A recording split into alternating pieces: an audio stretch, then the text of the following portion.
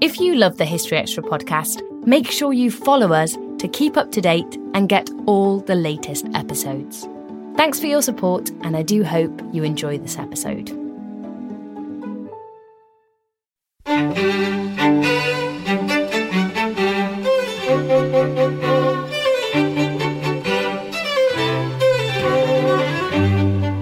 Hello and welcome to the History Extra podcast from BBC History Magazine, Britain's best-selling history magazine.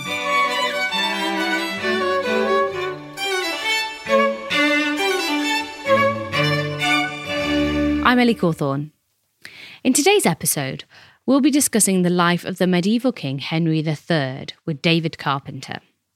David is Professor of Medieval History at King's College London and the author of a new biography of the 13th century monarch, the first volume of which has just been published.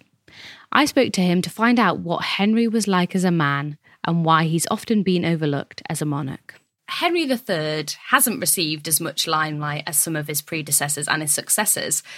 Why do you think that is, and why do you think that we should study him and he does deserve a place in the spotlight? Right. Well, the answer to the first question is he's not so easy to categorise as some other kings. So bad King John is very easy to categorise, Henry III's father.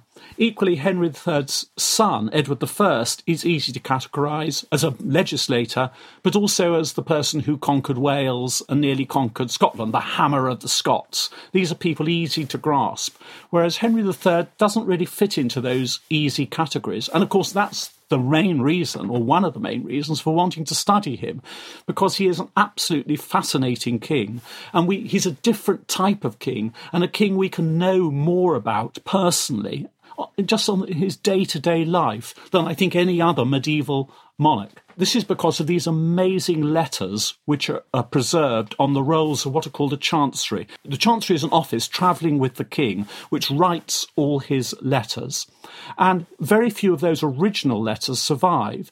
But in Henry's reign, they were all recorded on these amazing rolls which do survive. And they don't survive for his predecessors. And it's very different for his successors because the chancery no longer travels with the king, and so these rolls no longer have his personal orders. Now, some of these letters on the chancery rolls, just sort of bog-standard things which are routine business, probably the king doesn't actually know about them, but many others are highly personal to the king, almost certainly dictated by him, and they give an extraordinary insight into him as a connoisseur of art, as a man of great piety, as someone with a sense of humour, as someone who's actually very lazy and loves a comfortable life. And so we can get closer, I think, to the inside of Henry III, to get inside his mind, than, as I say, any other medieval monarch. I ought to say, too, of course, that he was a king in a new age. The environment in which he lived was very, very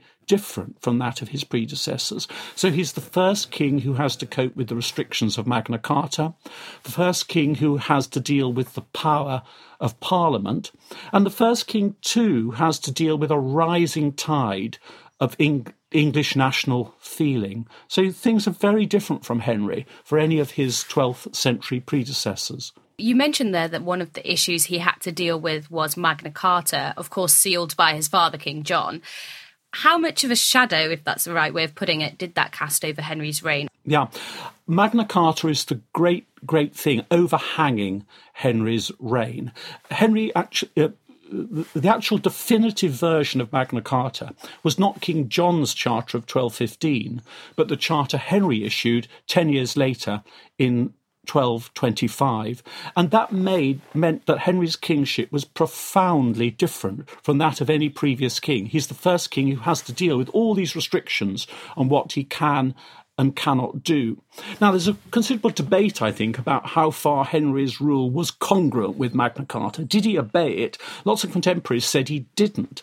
But actually, I think one of the things I think my research has shown is that his kingship was genuinely very different because of the Charter, and the kind of bullying, arbitrary conduct of his father, charging large sums of money to recover the king's goodwill, charging money to recover land he'd seized without any legal process. All that goes out under Henry.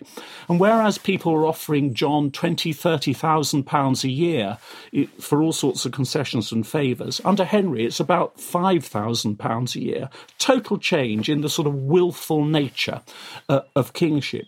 And so Henry, in some ways, is a very ideal king for the Magna Carta age because he does fit into that kind of image. He's a peacemaker. He's easygoing. He's so different from his father. I mean, his father is manipulative, spiky, unpleasant, constantly jabbing at people and trying to humiliate them, punish them. Henry's not like that at all. He's easygoing, warm-hearted, too generous, over-generous. And his itinerary is so different. I mean, John, his father, hardly spends 2 or 3 days in the same place, whereas Henry loves the comfortable life. And we see all this from his letters, because his letters, every one of his letters ends with a place date. So you can actually see where Henry was on almost every day of the year. And what it shows is he loved this sort of easygoing life in which he spends weeks, sometimes months, at his favourite palaces and palace castles in the south. So Westminster, Windsor, Winchester, Marlborough. The furthest north is Woodstock.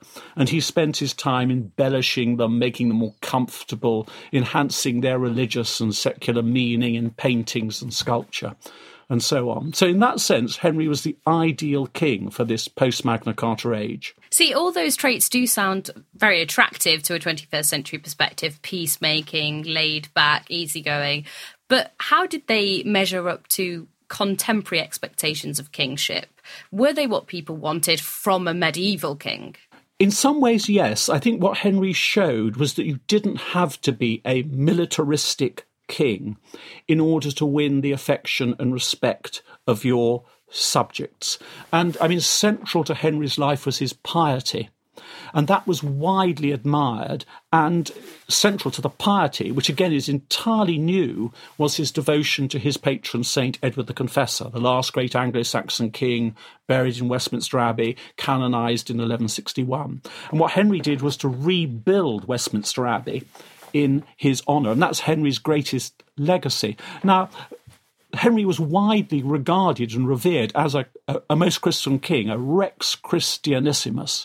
And so I think he did show that, you don't have to be a great warrior to win the respect of your subjects. I mean, Henry, in that sense, had invested a tremendous amount in that kind of pietistic, soft power. So you might also go on to ask me then, why at the end was there a great revolution in 1258, which stripped him of power? Because there is another side to your question. Yes, in one way, Henry was, I think we can say, revered by his subjects. And yet, on the other hand, they come round in 1258 and they strip him of power. So you might think, what's going on? But just to dig in a bit deeper about his piety, how did that intense piety shape his decision-making? Yeah, I think, unfortunately, it shaped his decision-making rather badly. And I think it's a question of Henry had blind faith, in a way. And, of course, the classic example of that was his madcap scheme in the 1250s to place his second son, Edmund, on the throne of Sicily. Now, that was very problematic from the start because it was the Pope who was offering the throne of Sicily to Edmund, and yet, in a way, it wasn't the Pope's to give because Sicily was actually occupied by the fearsome illegitimate son of the late Emperor Frederick II, whose name was Manfred. So if Henry was actually to make good this claim to Sicily, he had to take an army out there and conquer Sicily. Well, that was going to be difficult in the best of times. It was certainly difficult for Henry, who was a Rex Pacificus, who had no kind of sort of expertise in the business of war. So this was an impossible project. And what's extraordinary is that Parliament told Henry. It told Henry, this is an impossible project. You'll never be able to bring it off. The conditions the Pope is imposing are ridiculous. And Henry actually wrote an amazing letter. This is where we get an insight from these letters. He actually wrote a letter to the Pope saying this. He said, everyone tells me that I shouldn't go on with this project, that it's impossible. The conditions you're imposing are just simply ridiculous. So why am I going on? And he then goes on to say, placing my trust in God, who can move mountains and quell tempests, I nonetheless profoundly believe that this will be successful. And on the day he signs up, he makes a splendid offering to Edward the Confessor in Westminster Abbey, so that the Confessor will bring a happy ending to the Sicilian project. Well, of course, I'm afraid neither God nor the Confessor did move mountains and quell tempests on Henry's behalf. I mean, it was just a most extraordinary example of how blind faith, that Henry's piety, he thought these would get him through, and of course they didn't. And the whole scheme was a disaster and seemed to sum up Henry's incompetence, really, and that was one of the main causes for the revolution of 1258, that he'd seemed to reduce the kingdom to what the barons called an imbecilic state. Did that inability to kind of make pragmatic decisions, did that play out within England as well? I think it's important here to first of all think that Henry is no pushover. He's a king with ambition. He wants to do things. He wanted to make his son King of Sicily. He wants to build Westminster Abbey. But another one of his great ambitions put him at odds with the Englishness of his subjects. And Henry, in a very generous, warm-hearted way, wanted to establish his wife's foreign relatives in England. They came from Savoy. And then later he wanted to establish his own half-brothers who had grown up in Poitou in England too. And here I think Henry's naivety and simplicity comes in, because his attitude was that everyone should be pleased at the fact that I am linking to England these very intelligent, clever relatives of mine from outside the kingdom. Of course, people didn't think like that. They thought that he was pouring far too much patronage into the hands of foreigners who had brought nothing to the kingdom. And Henry just didn't have the political skills to see how dangerous this was, but also perhaps to see how it could have been made to work. I mean, he's a king with ambition, but with no real grasp of how to achieve it, how to get from A to be. I mean, he's also a king with ambition, as Lady Macbeth said to Macbeth, without the illness should attend it, which was a saving grace, in that in the end he's often prepared to back down, change course, think, oh my God, that was silly of me, I shouldn't have done that. I mean, the letters are full of apologies, apologising for this and that, and for making mistakes and offending his brother, King Richard. I suppose I'm giving in some ways too negative impression, because Henry's peacemaking was, of course, huge benefit to the realm before 1258. I mean, he makes a very statesmanlike peace with Scotland and regards the King of Scotland, King Alexander III, as his son-in-law, and Henry regards him as a son. So, there's no wars with Scotland in Henry's reign. Equally, although he campaigned in Wales, if you look at and I think this is another thing comes out in my book, if you look at the actual course of events, the campaigns in Wales are always last resorts. And I mean, he doesn't, whereas he could in the 1240s have conquered Wales completely, he had, in a way, the right to do so. He just passes it up and allows the Welsh rulers of Gwynedd to continue in place. So, I mean, England benefited hugely from both external peace in Henry's reign, but many, many years of internal peace before the final civil war of the 1260s. And he was widely praised for that. I mean, the great chronicler of the age, Matthew Paris, who died in 1259, before, mercifully, the Civil War, I mean, he says, this king has brought us Westminster Abbey, but has also brought us many years of peace. We have a new network of markets and fairs. We have the work of the friars and bishops concerned, pastoral-minded bishops concerned with the religious life of their flock. I mean, all these good things flowed from the peace. So I feel like we've been building up now towards 1258, when revolution was launched against Henry. Can you tell us how events unfolded? Yeah. The first problem in 1258 was the state of the Sicilian affair. I mean, it just simply reached ridiculous proportions in which the Pope was threatening to excommunicate the king, threatening to place an interdict on the kingdom, because Henry was completely unable either to send an army to Sicily or to pay all the money the Pope wanted for the concession. So that seemed to sum up the problem over foreign policy, if you like. But there was also terrible internal factional strife within Henry's court. Henry had wanted his foreign relatives and the great English nobles to intermarry, get on together. He wanted a harmonious court. But he'd been unable to achieve it. And 1258 was the year in which the court broke apart. The Queen played a very important role there. And one of the striking features of Henry's reign is the role of the Queen, Queen Eleanor of Provence, who came from Provence. I mean, partly because of Henry's indulgence and love with her, it created huge space for her to act politically. And she has a very clear political ambition. This is all coming back to 1258. She had a very clear political position, which was to promote her uncles who came from Savoy and establish them in England, and also to look after the interests of the son and heir, Edward I. And the problem in 1258 was that she had quarrelled bitterly with the second group of foreigners, Henry's half-brothers. So the Henry's half-brothers from Poitou hated the Queen and the Savoyards, and it was that which exploded in 1258, with English nobles taking both sides in this quarrel. And so the first problem of 1258 was the imbecilic state of the Sicilian affair.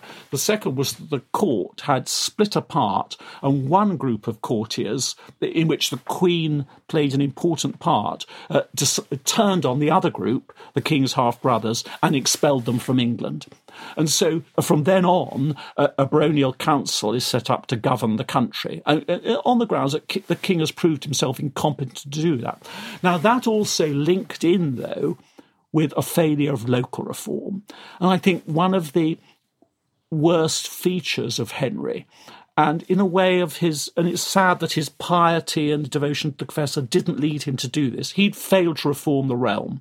He had not legislated for the good of ordinary people in the counties. Local government was becoming more and more oppressive. And it's a strange thing that Henry hadn't seen that. I think he'd become increasingly remote, focused on Sicily, things like that. And so what happened in 1258 was a coalescence of the court breaking apart, the incompetence of the Sicilian affair, with deep feelings of anger in the counties about the failure to reform local government, the oppression of the sheriffs and the king's judges and so on. And those two things coalesced in this great revolution.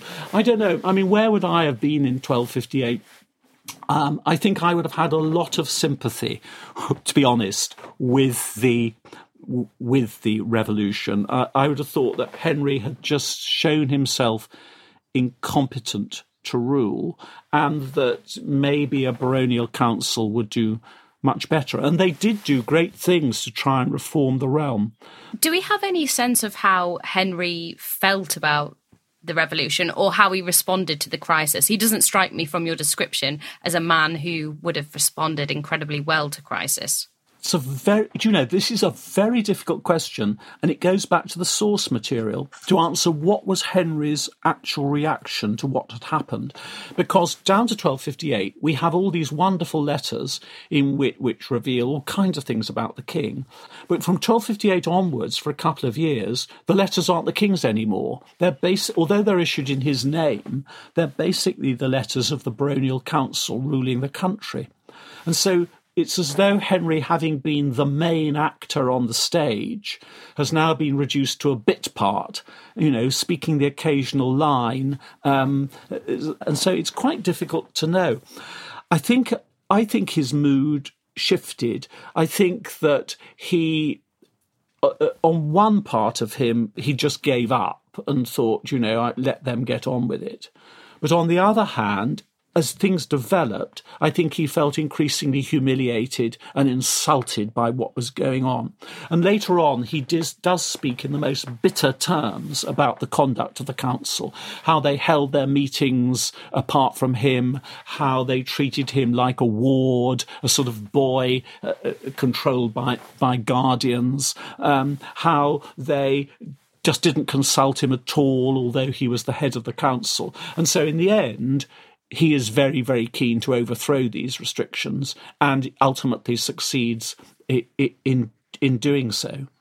It's a sad time for him in a way, because a lot of his closest friends have been expelled from England, his half-brothers from Poitou, all their followers. So the court is a much more alien place to him. Whereas before 1258, I think it had often been a very happy place. There was a lot of laughter at Henry III's court. And of course, these letters show Henry's sense of humour in all kinds of different ways. Can you give some examples of how they show his humour? Yeah.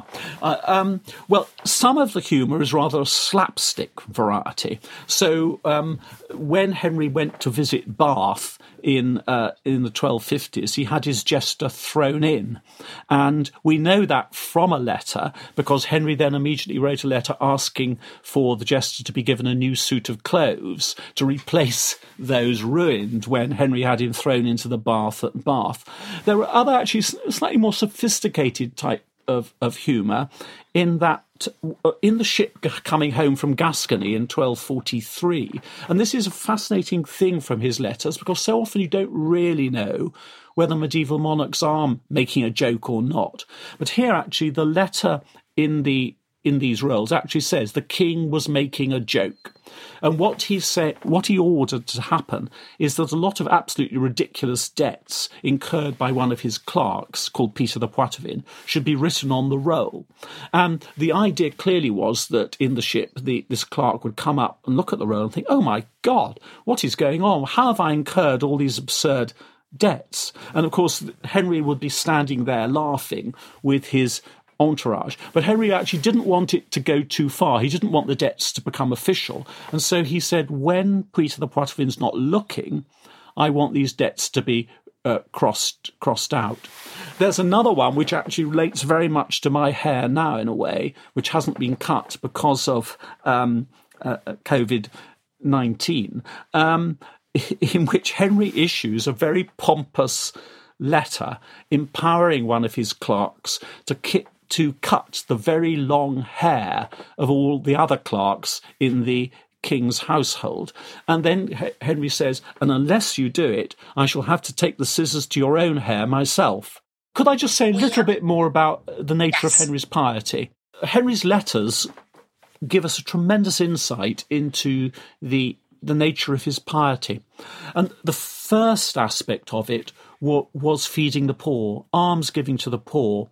And I think this was something, of course, everyone had done. It's biblical. It goes back centuries. All kings fed the poor. Henry does it on an entirely new scale. And in the 1240s, we know he was feeding 500 paupers at court every day. And on special occasions, like the feast days of Edward the Confessor, he fed thousands more. So that one feast day, the 13th of October 1260, of which we got records, he fed 5,016 paupers on the feast day. So he must have crammed them in to Westminster Hall. So that was one aspect of his piety. The other was his devotion to the Mass and attendance at the Mass. And the stories were slightly apocryphal that he sometimes attended 4 or 5 Masses every day. Records don't quite support that, but on special occasions he could hold 3 masses a day. I think it's inconceivable that Henry misbehaved at Mass like many of his predecessors. I mean, it's notorious that earlier kings had sort of doodled during Mass and held conversations and so on. King John was even rumoured never to have taken communion, I think wrongly, but Henry's devotion to divine service, and that fits in again with the evidence of the letters, with constant expenditure on vestments, chalices, religious paintings in his chapels. He surrounds himself with the beautiful religious objects. The third aspect of his piety, very much applauded then, abhorrent now, and again new, no king had done this before, was his effort to convert the Jews to Christianity. And in what is now Chancery Lane, he established a house where those converts could all live together. So, I mean, this was, again, very widely praised, this effort to convert the Jews to Christianity. What the worst part of it was that Henry also is the first king to sanction the belief that in macabre parody of the crucifixion of Christ, Jews would capture little Christian boys and then crucify them. And that was supposed to have happened at Lincoln in 1255, and Henry descended on the town. 19 Jews were executed. I mean, it was all completely false, but Henry nonetheless sanctioned that belief. And so that was a far a baleful aspect of his personality. Still to come on the History Extra podcast. The great legacy, of course, are the great churches built, Salisbury Cathedral, and above all, the great legacy of Henry, Westminster Abbey. As for the tragedy of the reign and the Civil War, I blame Simon de Montfort. This episode is brought to you by Indeed. We're driven by the search for better, but when it comes to hiring, the best way to search for a candidate isn't to search at all. Don't search, match with Indeed. Use Indeed for scheduling, screening, and messaging so you can connect with candidates faster. And listeners of this show will get a $75 sponsored job credit to get your jobs more visibility at Indeed.com/HistoryExtra. Just go to Indeed.com/HistoryExtra right now and support our show by saying you heard about Indeed on this podcast. Terms and conditions apply. Need to hire? You need Indeed. So you're incredibly lucky as a historian to have source material that's so rich from this period. Yeah, I think it is very, very vivid. And of course, it also takes us into Henry as the connoisseur. And I mean, one of the most extraordinary sources, all this material about Henry's building projects and, you know, how very, very closely involved he was. I think Henry was very in tune with what you might call the new expressivity in sculpture and art, so the expression of emotion. And so, for example, he wants cherubims painted in the chapel, in the church at the Tower of London, to have a joyful expression. He actually says, you know, they ought to look joyful. And equally, when he wants a painting of winter over a fireplace, he says, you know, by its sad looks and miserable appearance of its body, it ought to look like, justly likened to winter. In that sense, I guess, the fact that he had such a long reign allowed him to indulge in these epic projects like Westminster Abbey. What were some of the other impacts of his reign being so long compared to many at the time? Yeah, I think the first... politically, the first importance of the reign was the implantation of Magna Carta into political life. And that was partly the way the king's subjects took it to their hearts. And one of the most interesting discoveries about Magna Carta in the last few years has been that it was copied again and again and again. And it was studied, and the different versions were compared and contrasted. People wrote memoranda about them. So it was very much the reverse of what some people have sometimes claimed about Magna Carta in the 13th century, that it was a vague document, but no one knew what was in it. Absolutely the reverse of that. I remember going to St. Petersburg in the 2015 anniversary year and talking about Magna Carta there and stressing this. And it was a group of Russian human rights lawyers, and they were very interesting. They said, gosh, what a contrast to the current Russian constitution, because the current Russian constitution has got all kinds of good things in it, but no one knows what they are. No one knows anything about it. Whereas Magna Carta, everyone in the political world knew the detail as well as the overall principle, which was the king was subject to law. So that was one major event, I think, political event in Henry's reign. The other, of course, was the growing power of Parliament. I mean, Henry is the first king who has to deal with the power of Parliament. And that's, above all, the power over the purse strings. So Henry was the first king who needed, because of the restrictions of Magna Carta, and because of the diminution of the kingship's landed base, Henry is the first king who needs desperately taxation granted by Parliament. Not to live on a day-to-day basis, but if he's going to do anything grander, like, say, put his son on the throne of Sicily, he has to have taxation from Parliament. And, of course, from the word go, in the 1240s and 1250s, Parliament demands major concessions in return for any grant of a tax. And so that transforms the whole political landscape. Parliament meets again and again. Over 50 parliaments met in the 1230s, 40s, 50s, and it becomes central to English life as it's never done before. And in some ways, Henry was very well suited to that because, as I say, he was affable, he was easygoing, and also he was a speech maker, and he was quite vocal. And yet, on the other hand, he's very unsuited because, however people think, well, this is a good and pious king, and, he's uxorious, he has no bastards and mistresses and so on. However much we admire that, nothing can conceal the fact that he's incompetent when it comes to the business of kingship. And it seems with those new conditions that he was working under that nobody had really had to deal with before, had to negotiate. It doesn't come as a massive surprise that he came into rough waters then. It is more difficult business being a king in the 13th century than it had been in the 12th.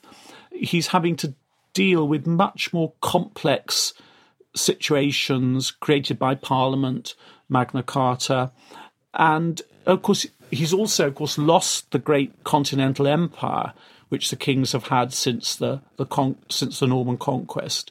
So he's diminished in that way too. So I think we ought to have sympathy for Henry, but also an awareness, as I've said, of his achievements and of the great peace he created. Just to circle back round to 1258, of course, you've the book that you've just published is the first volume of two of this biography, which kind of takes us up to that point. Yeah, so don't want to give too many spoilers. But for listeners who perhaps are thinking, but what happened next? I wonder if you could give us a slight sense of that. Well, Volume 2, which I'm revising at the moment and hope to hand into Yale, next year, it covers the rest of the reign from 1258 to 1272. And it looks at what happened next after the great political revolution, stripping Henry of power. And it's a tumultuous, exciting, but from Henry's point of view, and indeed for the kingdom's point of view, an unhappy time. I mean, first of all, I think that the very first phase of reform was highly successful. I mean, legislation was promulgated, a genuine attempt was made to reform local government. And in a most amazing way, the great baronial leaders said, in a way, they said, we too have sinned. We must reform our own conduct as well as reforming the conduct of the king. And that was completely new. It hadn't happened in 1215. And I think that's a testimony to the wider religiosity of the age.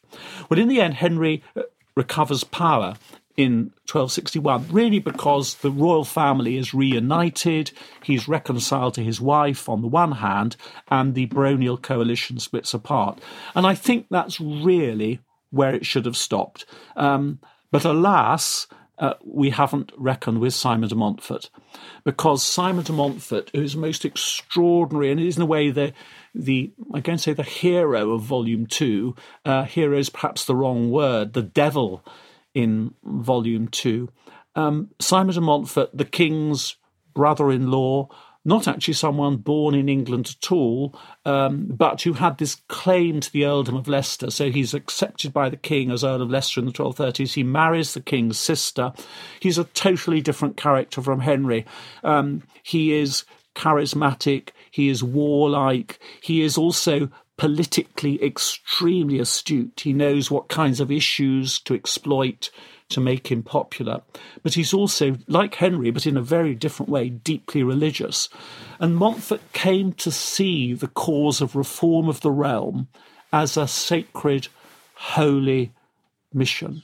And while everyone else accepted the king's recovery of power in 1261, Montfort didn't. Instead, he said, I would rather die landless than depart from the truth and be perjured. And so he left for France. And he only comes back in 1263 when Henry, as a result of some awful miscalculations, has created a new coalition against him.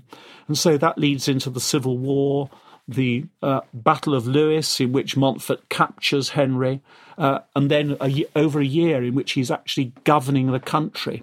It's the first person to seize power, sort of Cromwellian figure, and govern England in this case, in the king's name. And then he's finally defeated and killed at the Battle of Evesham on the 4th of August, 1265. And then it's 2 years before peace returns to England. But how in the end does Henry survive at all? It's partly thanks to his son, because, of course, Henry's eldest son and heir is a totally different character, is a wonderful chivalric knight, very up in the business of war. And so, in a way, he rescues Henry. But also Henry has himself to thank, because whereas the barons wanted to actually depose King John, there was never any move to depose Henry. And I'm sure that's, again, because people had this deep respect for his piety, his Christianity, and also his personal life. You know, this is not an evil man. And I think that's, in the end, sees him through. And the last years of the reign, 1267-72, I mean, they are years in which Henry can be happy again.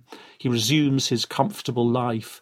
And on the 13th of October, 1269, the great triumph of the reign, the great achievement, the lasting legacy, Westminster Abbey is consecrated, and Edward the Confessor is moved to his new shrine in the Abbey. So that was the happiest day of Henry's life. For my final question, what's the final verdict on Henry's reign?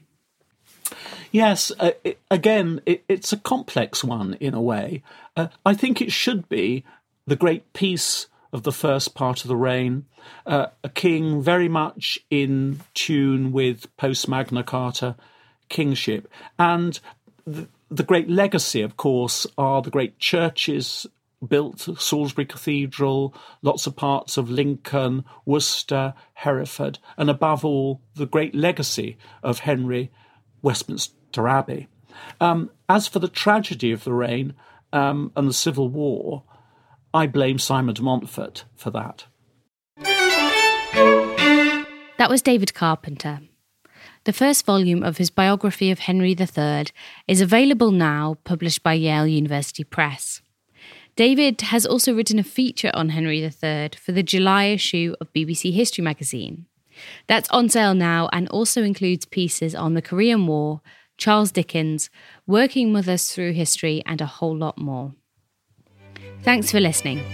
This podcast was produced by Ben Hewitt and Jack Bateman.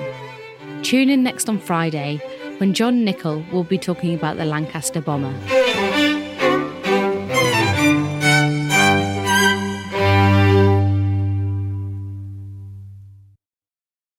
A collision between a Chinese jet and an American spy plane. He came and rammed into our left wing. With relations increasingly strained, what are the chances of things spinning out of control? The Western world was asleep. I'm Gordon Carrera. I'll be exploring the friction in this most important of relationships and asking, has the West taken its eye off the ball? You cannot ignore China. From BBC Radio 4, this is Shadow War, China and the West. Listen wherever you get your podcasts.